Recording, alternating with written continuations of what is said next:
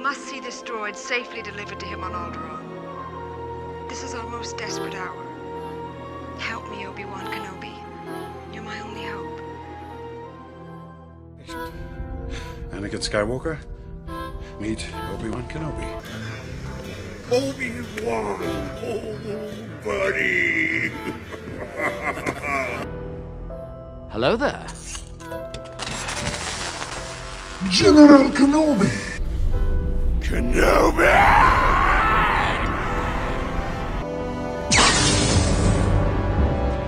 Obi-Wan. That's why I'm here. Because of Obi-Wan.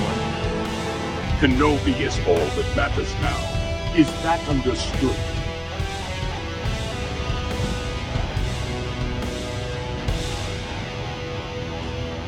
Welcome to the Chiss Ascendancy podcast. Hello, everybody, and welcome back to the Chiss Ascendancy, episode 86. We made it, and here we are. We're back. We're reviewing Obi-Wan Kenobi Part 4, also known as Fallen Order 1.5. It's kind of like the Lion King and 1.5 of Fallen Order.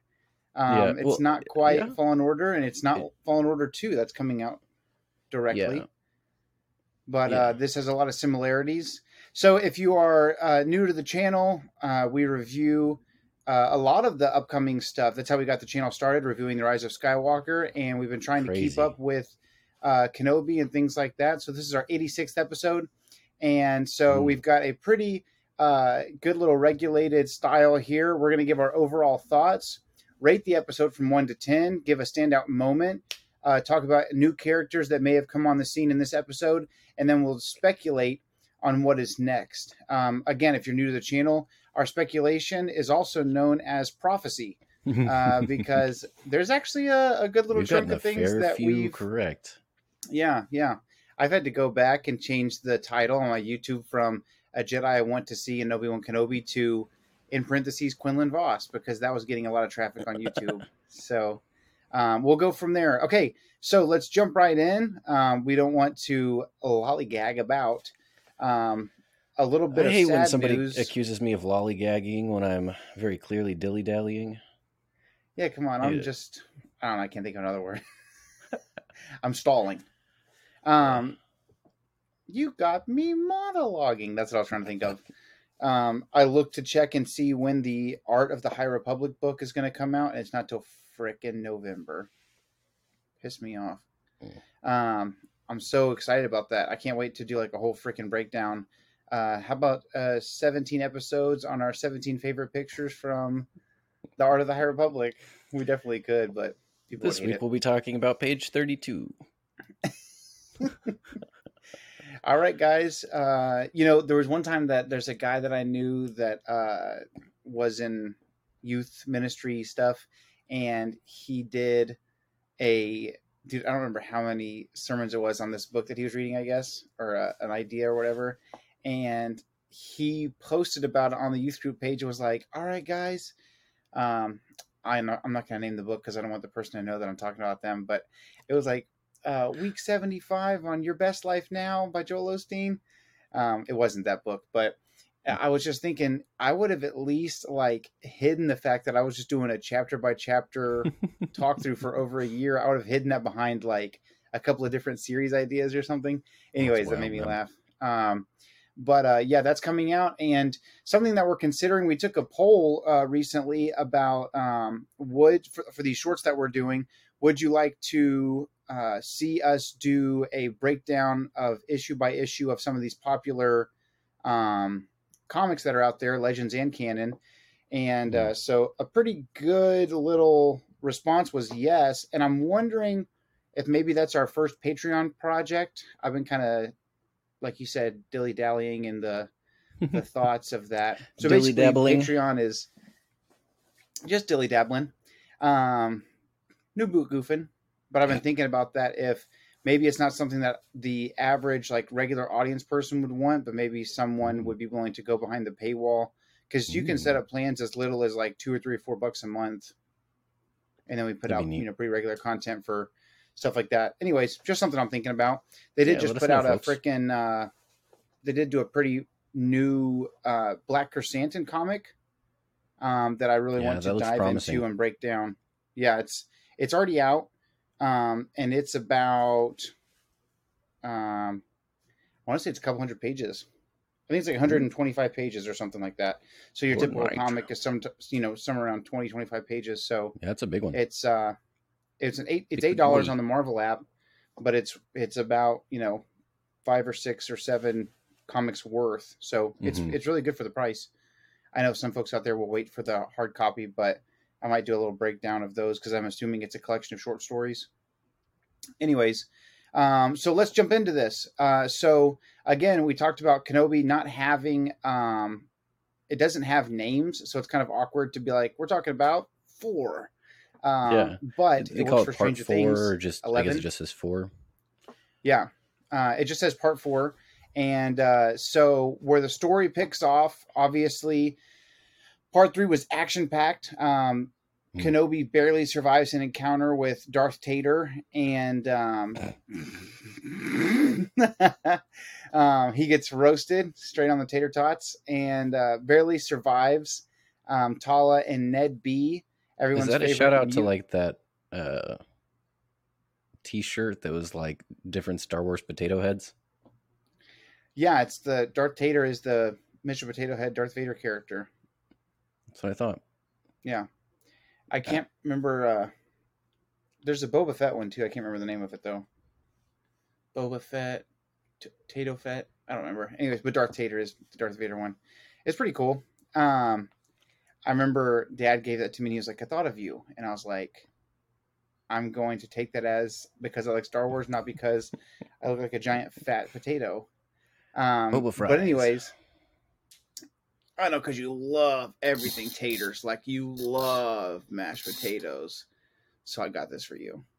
Okay. Anyways, so part 3 ends with Obi-Wan and Vader fighting, and Obi-Wan barely makes it out alive. Much worse for wear. But the more scary concept is the fact that on her way to get to the pilot to take her to Jabeam, Leia runs into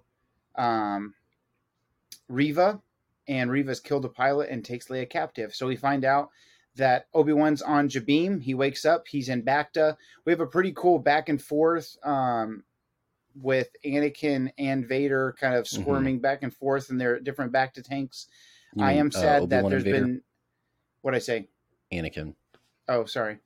Yeah. Obi-Wan and Vader are having moments in the Bacta. I am kind of sad that we haven't gotten any flashbacks. Back to the future. Tank. I was hoping for some of that. I think that was a good, much as people, I don't know anyone. Yeah.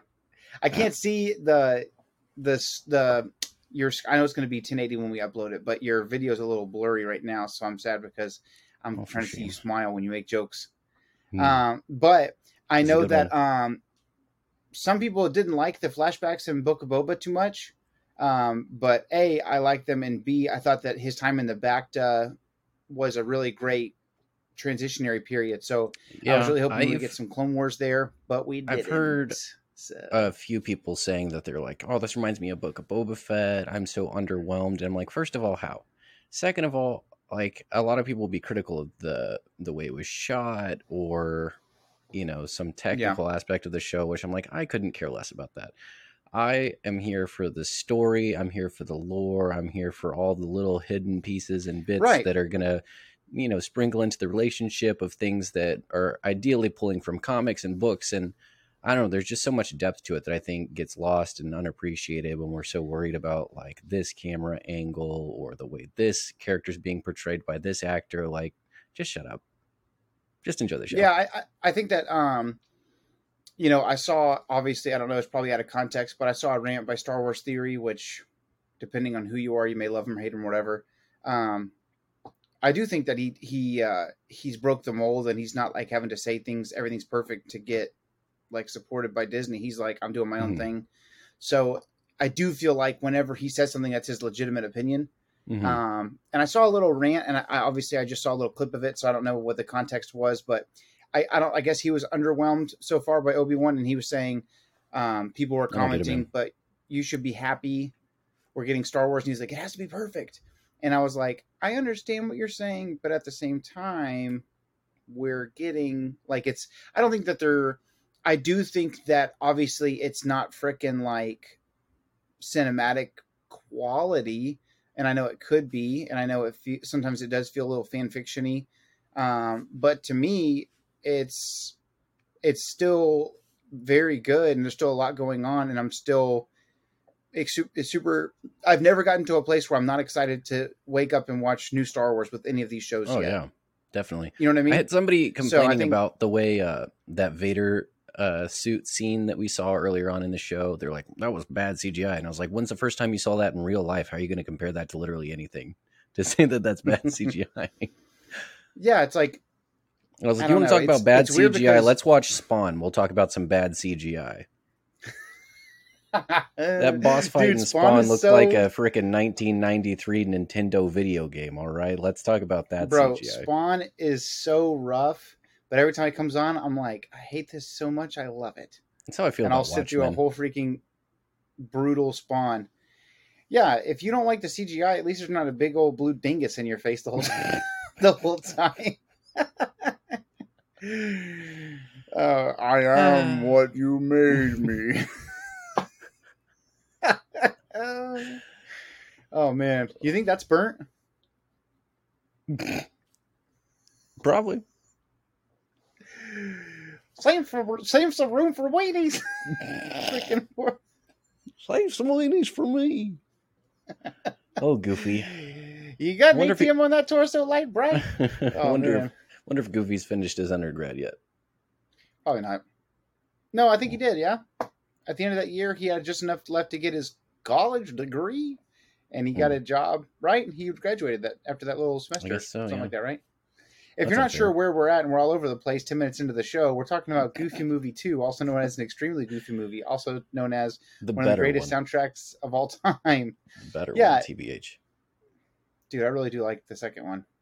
Mhm. Anyways, we're back to Obi-Wan Kenobi. So that's where the story picks off, is that Obi-Wan is in pain, and he does make it to Jabeam there.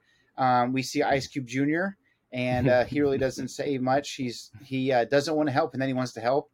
And then I think that there's a lot that was my understanding is there was a lot more film shot on Jabeam that they didn't include for whatever reason. That was going to make more sense as to why he switched his mind and why we should feel sad that what's that character's name? Wade dies on yeah. I Dude, have a it was I have funny a 'cause, theory I mean- that they're gonna try and make what's the lady rescuer's name? I have I a don't theory remember. that they're gonna try and make that Rose's mom. Oh, that would be cool. That would be cool. It'd be think- interesting. Yeah, I think that may be I a know tie-in that they're they're trying to do kind of like similar to the Rebels from Ghost Crew, but different in the same way. Similar in the sense that they're willing to do their part to help folks, Yeah, and similar in the sense that they don't want to get linked up to a larger group. Separate in a sense that the Ghost Crew is willing to be violent and do whatever they need to do to help or get cargo or whatever it is they're doing on their end. Obviously, the people who are part of the path, it seemed like they were much more, not as willing to get their hands dirty or actually attack the Empire head on. It was more about what can we do to help these young people who are across the galaxy, who are being snatched up by the Inquisitors and stuff. And but by the end, they are part of the fight. And Tala says, "I guess you're soldiers now." So long story short, they're on the planet Nur, I want to say is the name of it. And they're at the Castle Inquisitorius, or Fortress Inquisitorius, I'm sorry. And did you find yourself wondering how they built that thing in the water? no, I couldn't quit thinking about it. I was like, so how do they get this thing in the water? Do they just build it and then drop it in? yeah, I would think that it's the Empire. Hmm. They're kind of Yeah. speedy construction crew, but I mean, like, you want to talk about Star Wars technology? Let's talk about that freaking little mine they built inside the Sarlacc in The Force Unleashed. I feel like that's a much more tedious construction piece than something in the water. Is that on Felucia? I can't remember. Man, it's been so long. Wherever since you I've fight actually played through that Shaak game. I don't. Is it that one? Because Shaak Ti is on Felucia. I can't remember if that's the right planet. But there is, I guess, a Sarlacc on Felucia when you do fight Shaak Ti. I just can't remember if it's like the one that you go inside of. Right. Yeah, I wonder about that as well. So I guess long story short, they get Leia back. He's hiding her in his kangaroo pouch pocket on his pullover. Nobody notices a daggum thing. Although, everybody was complaining about nobody noticing that Leia was under his trench coat or whatever. And I understand that it is kind of silly, but I also think about the fact that I've gone to multiple movies in my illustrious movie watching career in the heat of summer, wearing my Letterman from high school from like 11 years ago. And those puffy leather sleeves are just stuffed to the gills. You hear cellophane to the nines. Yeah, you're freaking. I had my bag of chips in one sleeve, like Lego, my NOS energy drink bottle on the other sleeve with the cool little, caps. I was smuggling snacks. Yeah, the big old bulky ones that are bigger than your thigh.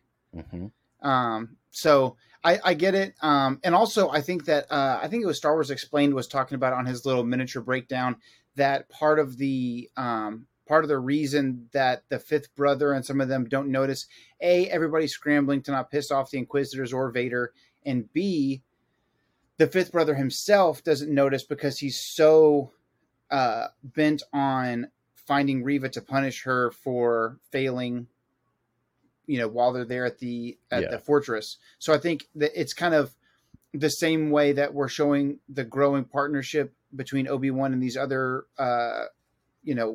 rebel leaders. It's showing the aggravation and frustration and discord between the Imperials, specifically the Inquisitors.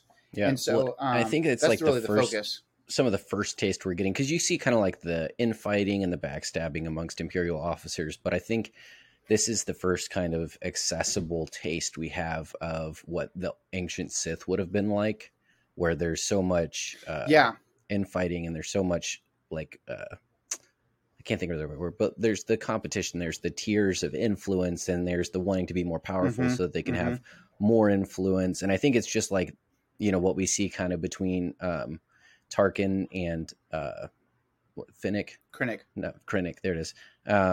In the third Thrawn book, where it's like there's this competition over resources or an influence, but it's even more so because it involves, the will of the Force, the will of the dark side. And I think it's just kind of what we get with the old Sith moving into what we have now, what we have in front of us. And so I think it's just like it's almost tunnel vision. You know what I mean? Like they're so driven definitely. That it kind of inhibits them from doing anything else. Yeah, you can kind of tell.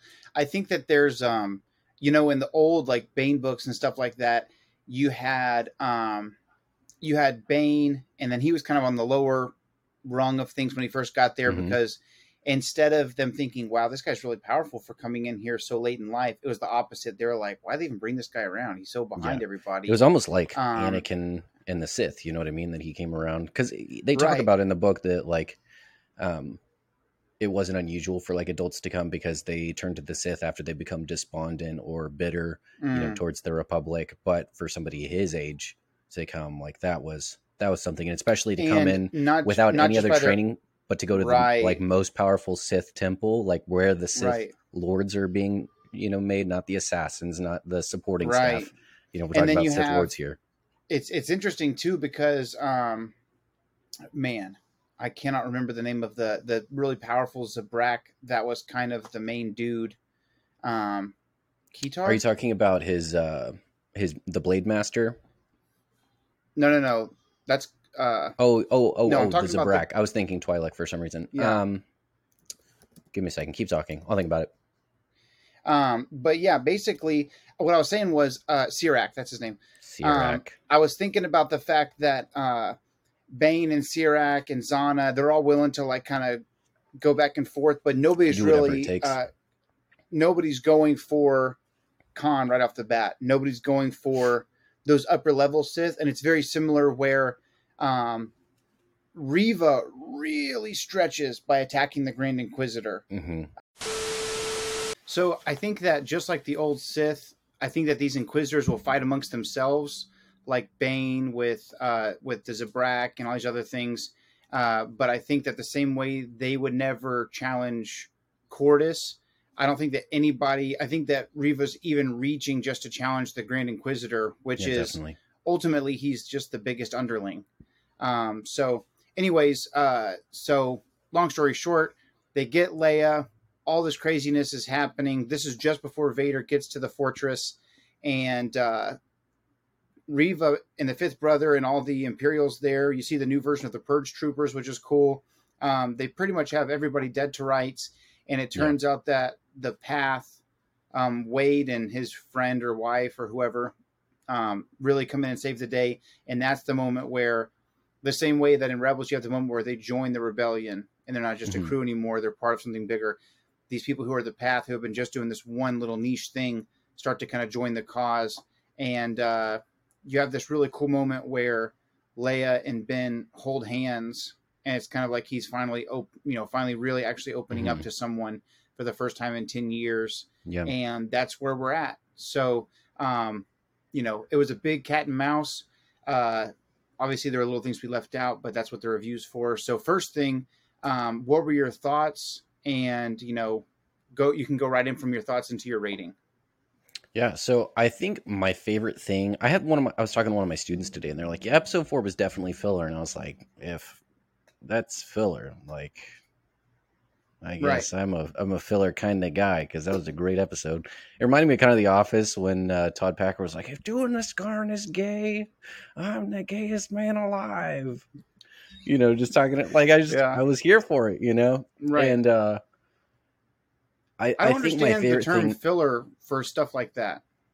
I don't know how it would be filler, because it's moving the story along. You know what I mean? It's not just kind of in limbo, like the sequence of events is progressing. But I think my favorite thing was seeing the really heavy-handed comparisons between Vader and Kenobi. Yeah. Like, it starts in the very beginning. Like, it's very blatant at the front of it, where it's like Obi-Wan in the back to tank being treated for burn injuries, and then Vader in his tank, long-term treatment for the burn injuries. And you move along and you kind of have Obi-Wan opening up to the Force a little bit more. You see him trying to move objects and see if he can connect with that, that well of power that he had before. And I think the coolest comparison that, I don't know if it was intentional, I don't know if it was very deliberate. Part of me, like, to me, because I played Fallen Order and I'm a big fan of like little details. There's a scene in Fallen Order when Cal Kestis is running away from Vader, and he uses one of those water tunnels to shatter a window and basically stall Vader so he can escape. And so Vader's having to hold back the water with the Force. We see Kenobi doing that exact same thing, holding the window from cracking and holding the water back. And obviously Obi-Wan's still not peak Obi-Wan, and I don't know if Obi-Wan was ever like just strong enough with the Force to kind of create the Force bubble that Vader creates to keep himself from getting, just enveloped by the water. Yeah. But we see this like very deliberate kind of, sequential comparison between Kenobi and Vader. And I think what the object of that is to show that Kenobi and Vader are perfect opposites, that they're doing the same thing in exactly the opposite direction. I think you make a really good point, because I've seen a lot of complaints about the similarities to Fallen Order, specifically Vader and Obi-Wan in those tunnels and things. But I think that not that it's necessarily exactly on purpose, but I do think that instead of being the complainer, I think it is interesting to look at those moments as a compare and contrast. You know what I mean? Yeah, I don't think it's a ripoff. I think it's deliberate comparison. And there's a difference. It's like it's them showing this is what Vader does, and then it's them showing that this is Kenobi, the perfect opposite, like literally the yin to the yang. You know what I mean? He is the light to Vader's dark. Yeah. and I'm a few minutes away from finishing that book Brotherhood that came out about Obi-Wan and Anakin, and I don't know like how many chapters are left, but there's like 30 minutes left in the audiobook, so we're really starting to wrap it up. And it's really interesting because Obi-Wan, Anakin does something on this mission that basically like Obi-Wan really starts to see him for himself, not just here's this kid that won't listen to me. Like he's starting to see him for himself. And he says something along the lines of, he started to not see Anakin as, like I said, a student or a Padawan or whatever, but he started to see that they were at their, I'm butchering the line, but something similar to, they were both at their peak when they both were reaching the heights that Qui-Gon had imagined for them. And it's interesting because the book is called Brotherhood, and there's never really a moment that they're like side by side brothers like you see in the Clone Wars, except for at this last minute, it goes from, because the whole book, Obi-Wan's he's taking that place on the council. Anakin's just been made a knight. So they're still at different levels. And I think there's a moment where it says that Obi-Wan looks at Anakin and he sees just the tip of the iceberg of the potential that Qui-Gon saw. And they basically said he saw Anakin for the first time for the potential for the man that Qui-Gon saw that he could become. And I think it's interesting. Mike Chen's a great writer, and I think there's so many extra things if you're a deeper level Star Wars fan that you can get from the book.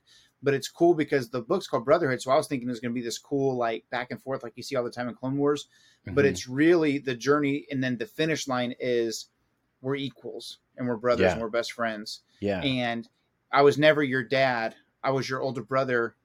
Yeah. And it said that this moment that began when he shook Anakin's hand on the Queen's ship all those years ago on Tatooine had finally come to fruition, and he saw him for the man that Qui-Gon thought he could be.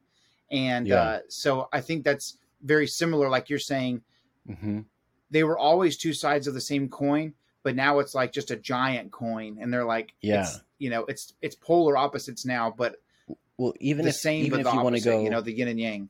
Yeah, even if you want to go like way back to when we're looking at Obi-Wan as a Padawan in Master and Apprentice, Yoda paired Obi-Wan with Qui-Gon because Obi-Wan was the rebel, but the only way to get him to rebel in the way of doing things like being a stickler was to give him to Qui-Gon, the person who's like the ultimate rebel. And so he's going to rebel away from the rebel in the way of being a stickler for the rules, which I always found like super amusing. But then we have this guy who's kind of been molded by that decision by the council to like create this stickler almost like manipulatively.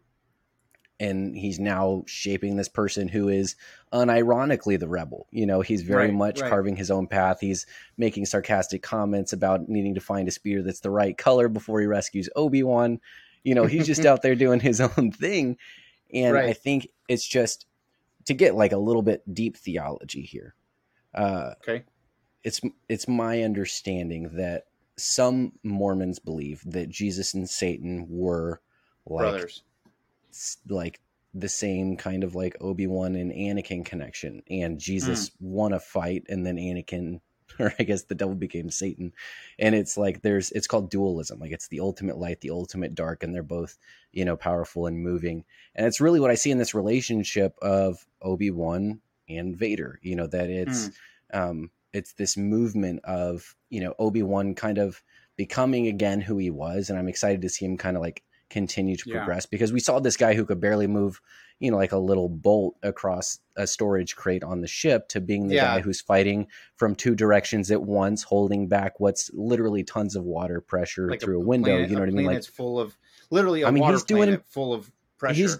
He's doing impressive stuff. Like even like peak Jedi before Order 66, there were lesser Jedi who died to the same kind of combat that Obi-Wan was thriving in here in this Fortress Inquisitorius. So I mean, he made massive strides in this episode. Yeah, he goes from can't move a box of Tic Tacs to Mr. Incredible holding back the train. I know, dude. Right there on the bridge. It's fantastic because I don't know. Some people are complaining about it, but I'm loving the ride. I'm loving to see how he's coming back, but two, how rapidly he's coming back. Because it's interesting because huge transition from the front to the back of that episode. It's a huge transition, and also there's a quote from, again, I just was watching Star Wars Explains breakdown of this episode, just kind of jogging my memory. And I always rounding there's a your lot of thoughts times out. that there's a lot of times that he says something and I'm like, well, that's a really good point. So I want to give him the credit for this, but he made a good point where in Light of the Jedi, it says that the Jedi are at their most powerful when they're using the Force to help or heal someone else. And so it's really interesting to me that everybody was ticked off about Rey being so powerful in the Force to heal Kylo or heal that giant serpent or whatever. But it makes sense that the will of the Force is always for good. Yeah. And so it's like her peak moments, that power just happens to happen to her when the Force awakens within her, are these moments where she's defending the weak or standing up to tyranny and oppression. And so for Obi-Wan, it's like he's shut himself off because he feels like he failed. And now he once again is becoming a really useful cog in the giant machine that is the cosmic force. And that's where the power comes from. So it's very much to focus on your failure, in a sense, keeps you in that place of failure.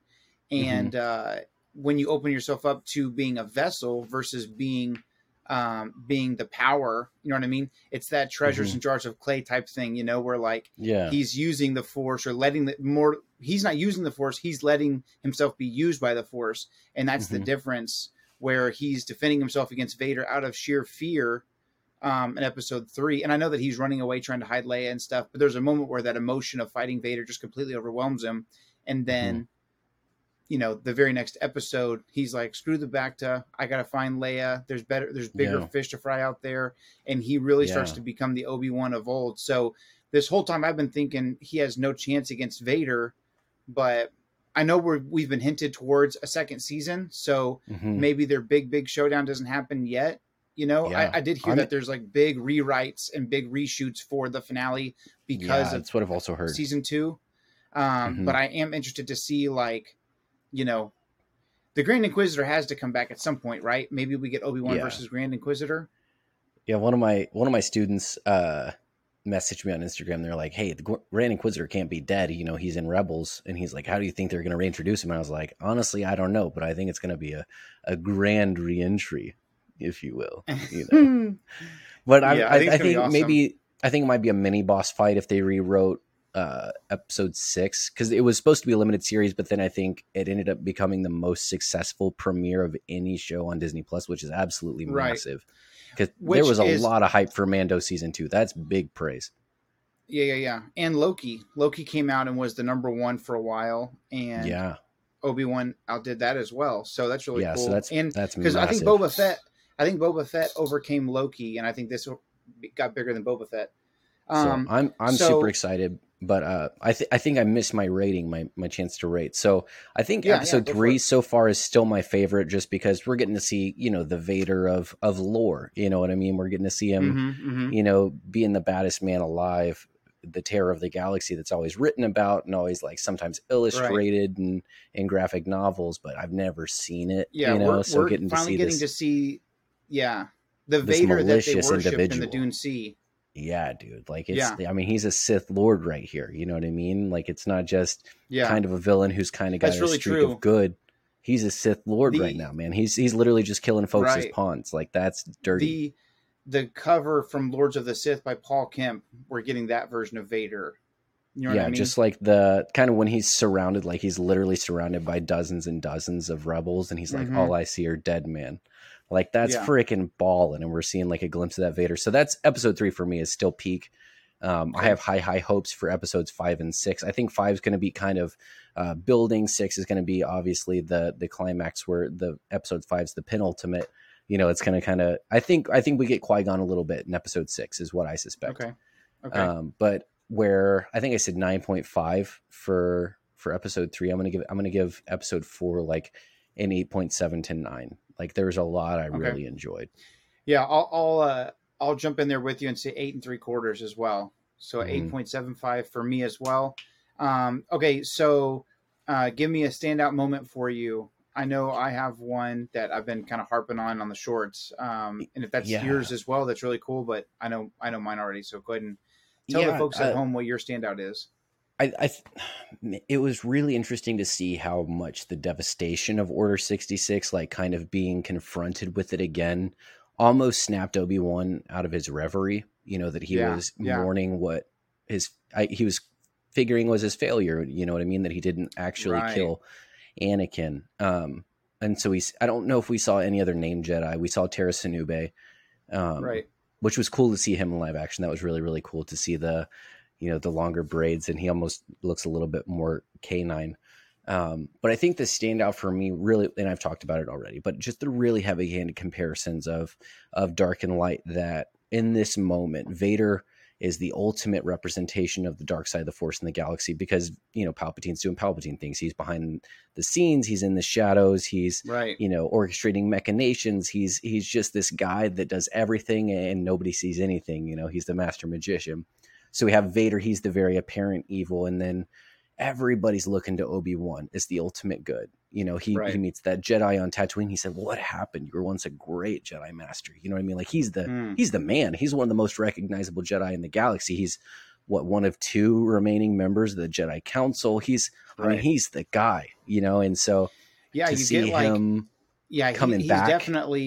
He's definitely the, you know, I guess Quinlan Vos was a master, but wasn't, I guess, on the council at that time. He wasn't council material. You know what I mean? I think they extended the invite. He was a field man. You know, he wasn't what's council crazy man. Is you have Yoda, who's the Grand Master.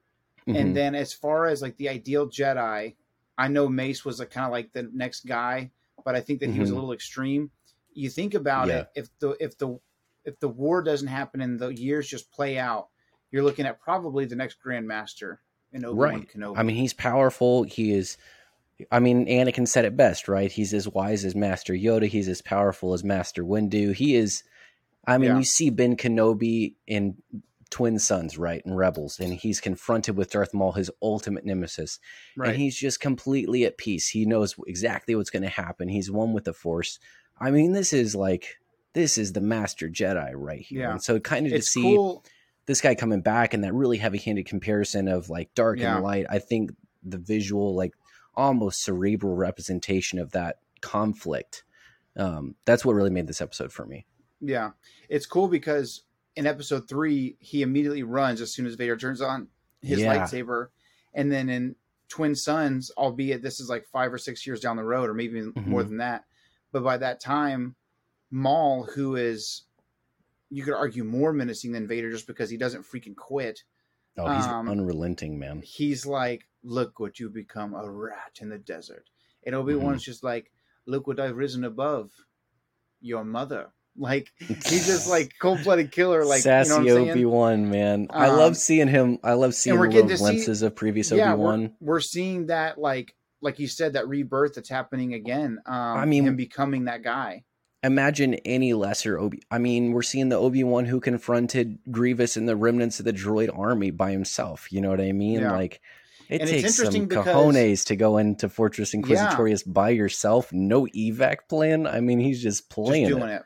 And the crazy thing is, his by the time he becomes one with the Force in episode 4, you could argue that as far as his connection to the Force, but between him and Yoda, he's maybe the most powerful individual alive at that point, especially when you're talking about the light. You know, like, I know the Emperor probably would have toasted him, but I'm talking about just his connection to the Force probably outshines Vader at that moment.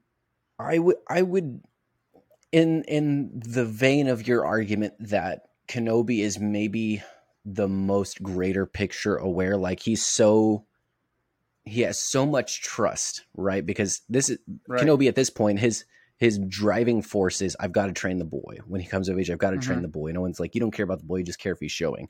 But even disconnected from the Force, he's like, I've got to train this guy. Like, he's our only hope. Fast forward to A New Hope, and he's so trusting in the will of the Force that he's like, hey, if I die, I die. Like, it's gonna happen. Right. You know, it's basically already written. And there's that's a whole different person. That moment, because after this, he's going to go back to Tatooine and watch Luke for another 10 years.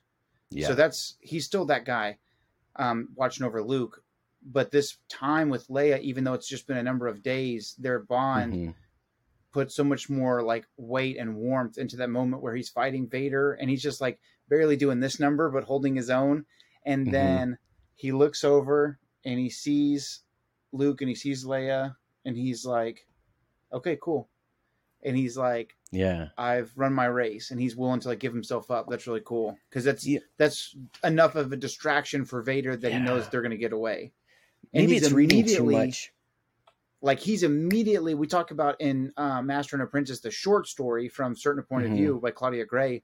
Yeah. He talks about Qui-Gon tearing himself away from the Force, and it's painful and it's taken time. And obviously, like, we don't know if he's on purpose just holding back or if he's still learning in the Cosmic Force. That's why we haven't heard from Qui-Gon yet. But if that's the case, how powerful is Obi-Wan to immediately recall where he was, who he was, come out from the Cosmic Force into the land of the living, at least by voice, and say, run, Luke, run. Like, it's that, and how crazy is that? I'm excited to kind of see like the leaving off of Obi-Wan really completing the training that's talked about at the end of episode 3. You know what I mean? Right. Of not episode 3 of Obi-Wan, obviously Revenge of the Sith. But like there's training that Yoda has for Obi-Wan. Like he's still the Grand Master. He's still teaching lessons even after the Jedi Order no longer exists. And it seems like Obi-Wan's kind of shelved that really, really heavily. He shelved that. And so to kind of see him step into that to the point where, man, even if in season 2, if we get some like actual interaction of Obi-Wan working with the Wills, like, come on, you say this all the time. I've never said it. Shirt's coming off. Shirt's coming off if Obi-Wan gets to interact with the Wills. And I'll, you know what? I don't even care. I'll do it. But I think it's really cool to, I think it's just really cool to see this journey because it's like, we never got to see this part of Obi-Wan. We've never seen him broken. Even after the fall of Qui-Gon, right in front of him, he's still like, there's more to be done. But I really think it says a lot about his faith in Luke that, you know, we see him talking with Yoda that he's like, Luke is the only one, you know, and Yoda's like, there's another, you know, Yoda's like, I kind of prefer the girl. But excuse me. Obi-Wan has so much faith in Luke that even after all this firsthand interaction with Leia is kind of like a budding young adult, you know what I mean? She's like 7, so it's like she's kind of displaying her personality traits as a preteen, and then she's like what, 17, 18, you know, by the time New Hope rolls around. And so it's like a lot of she's 10 now, and she'll be 19 in A New Hope. Yeah, and so like a lot of her authentic personality is starting to show. You know, it's not just like repetition or mirroring or display. It's like, this is Leia. And so to see how competent, you know, this young woman is, and to see, you know, all of her strengths and all of her attributes, and for him to still be like, hey, that kid that's ducking around the house behind Owen so that he can fake fly a ship on the roof of the farm, that's the guy, you know. And so I mean, maybe that's reading too much into it, but yeah, I think that speaks again to the depths of his wisdom. You know what I mean? So we both gave a rating. Standout moment for you is that duality, growth of Obi-Wan, and then seeing the struggle. 2 standout moments for me. Probably the moment that I was like the most was obviously the Jedi tomb. I posted about it on our TikTok. Holy cow, dude! I can tell that the channel's growing because people are starting to be mean to me. So I post about just my it's a theory. Hey, idiot! He called it a tomb. Fact. But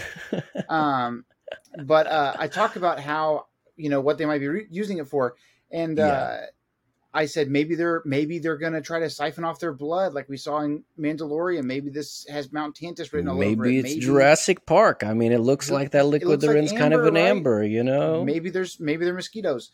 Maybe those Jedi are dinosaurs. So this person comments, they call it a tomb, so we have to take it as that they are dead. And I was like, I understand the concept of face value, my friend. It's called dreaming. And I said, Obi-Wan calls it a tomb. Meaning, what does he know? Well, I know, says, I think he shared it with me, and like, I guess like, my the writers argument, wrote the line, and I was like, and that's like every line ever written.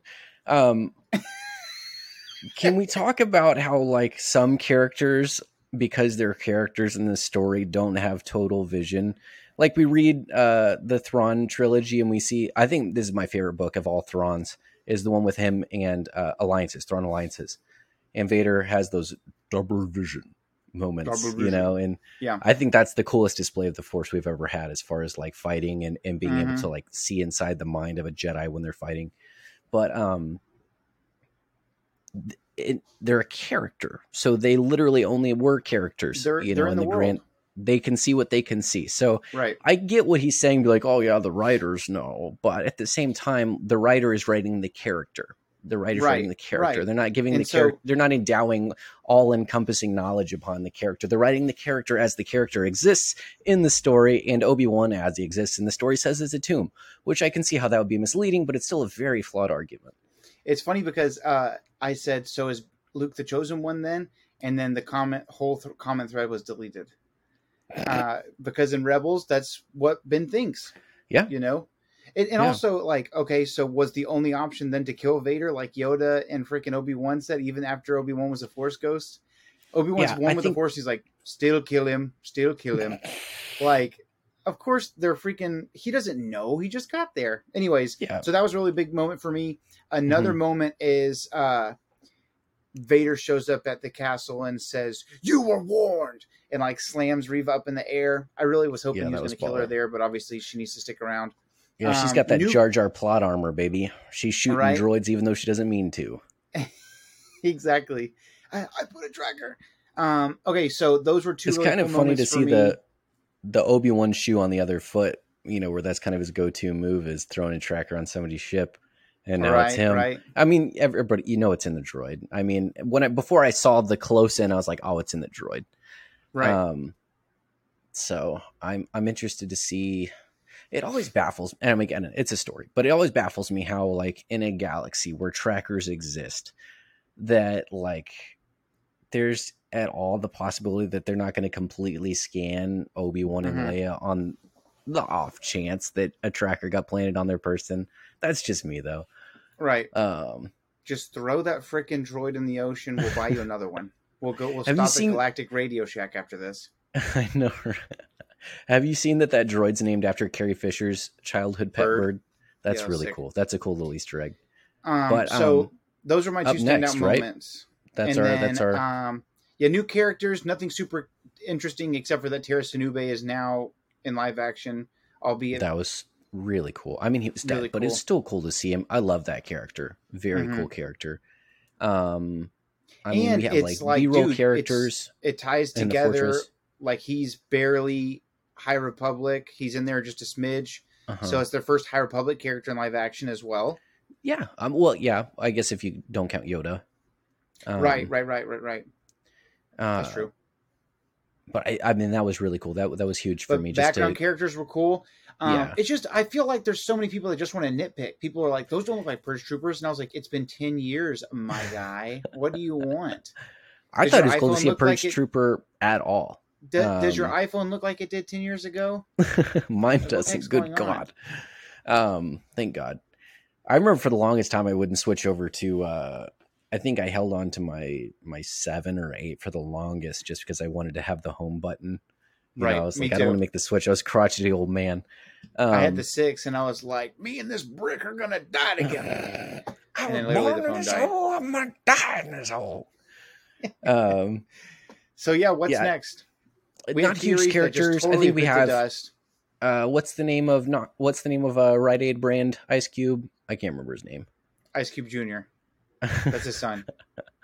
Is it really? I was like, man, he looks just like Ice Cube.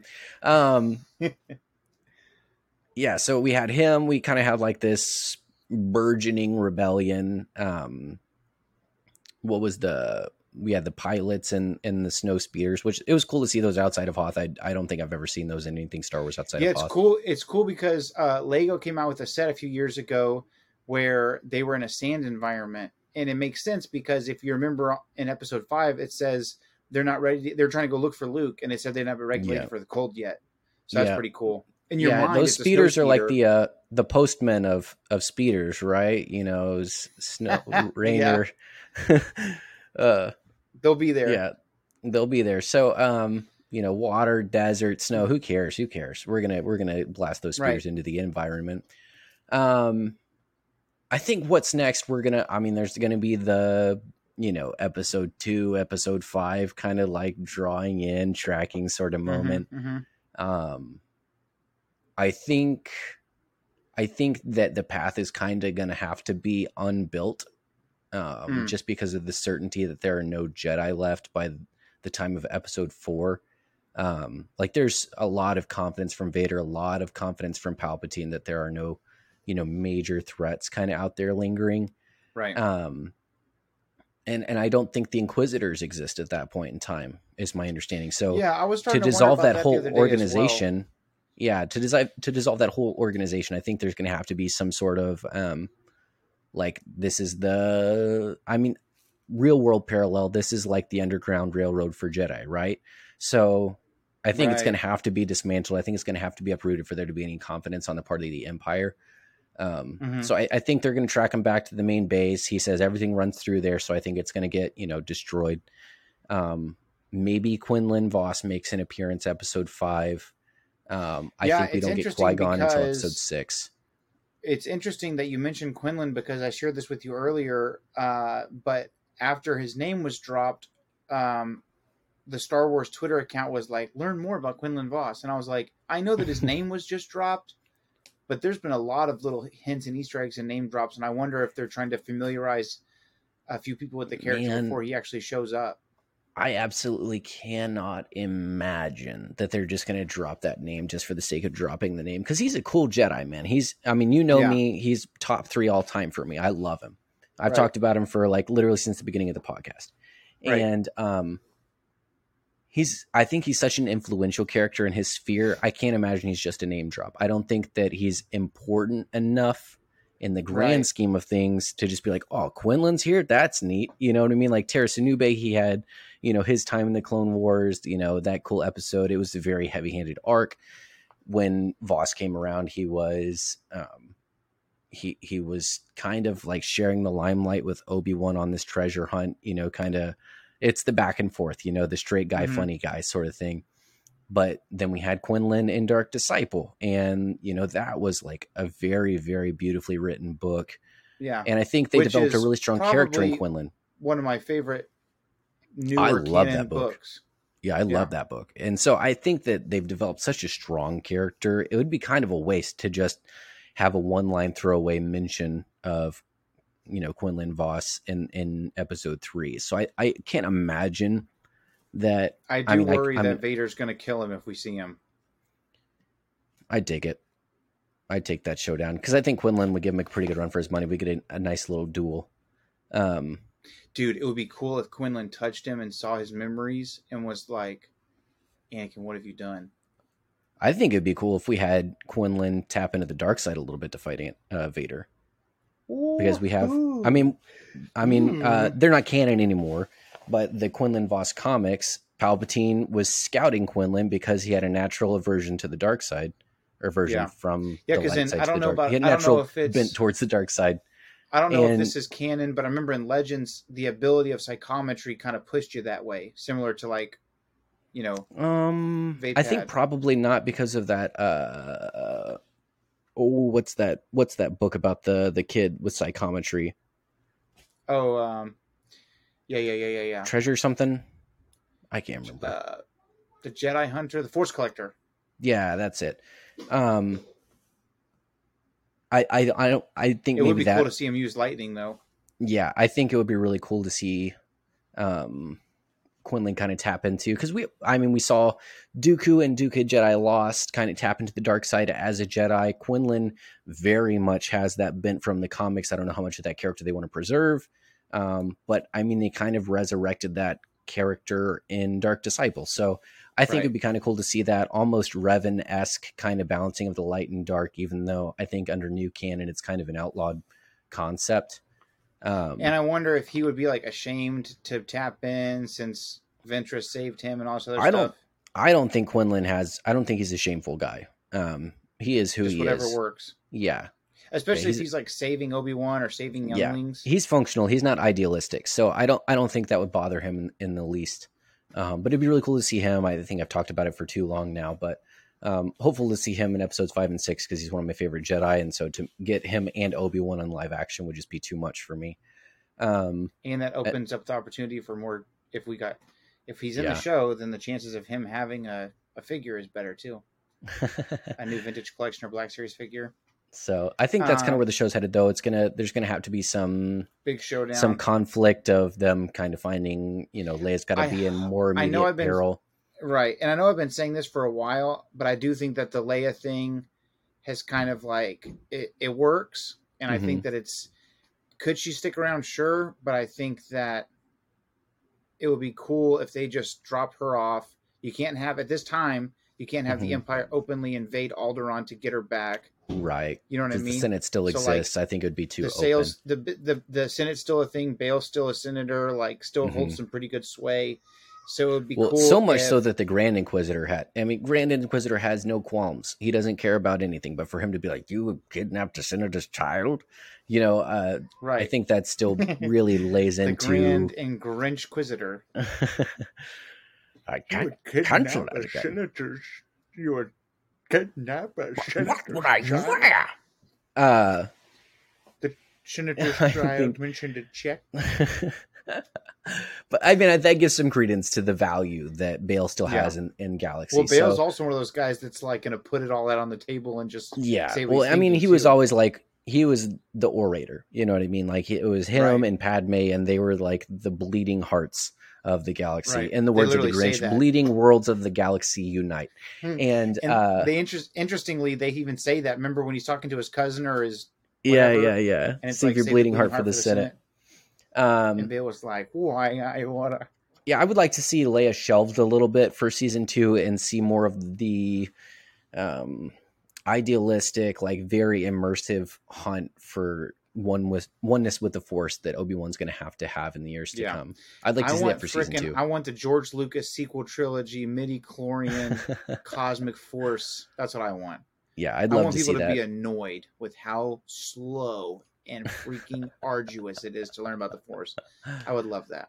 Yeah, I'm all about the lore. I'm all about the story, man. So I love to see that stuff unfold. I love philosophy. I love ideas. So that's what I'm here for.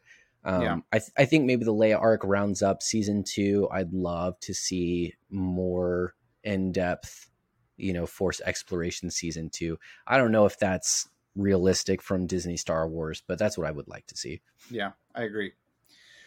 Well, it's a pretty good little breakdown. I agree. I'd love to see some Quinlan Vos. I would love to see. I would love to see Quinlan like kill the fourth sister. We know that the Grand. We know that the fifth brother have to survive to rebels, and maybe Quinlan makes a daring escape as well. We don't know. That would be awesome. And so that's what I'm hoping for as well. I do want to hear from Qui-Gon. So very I want to see Liam so bad.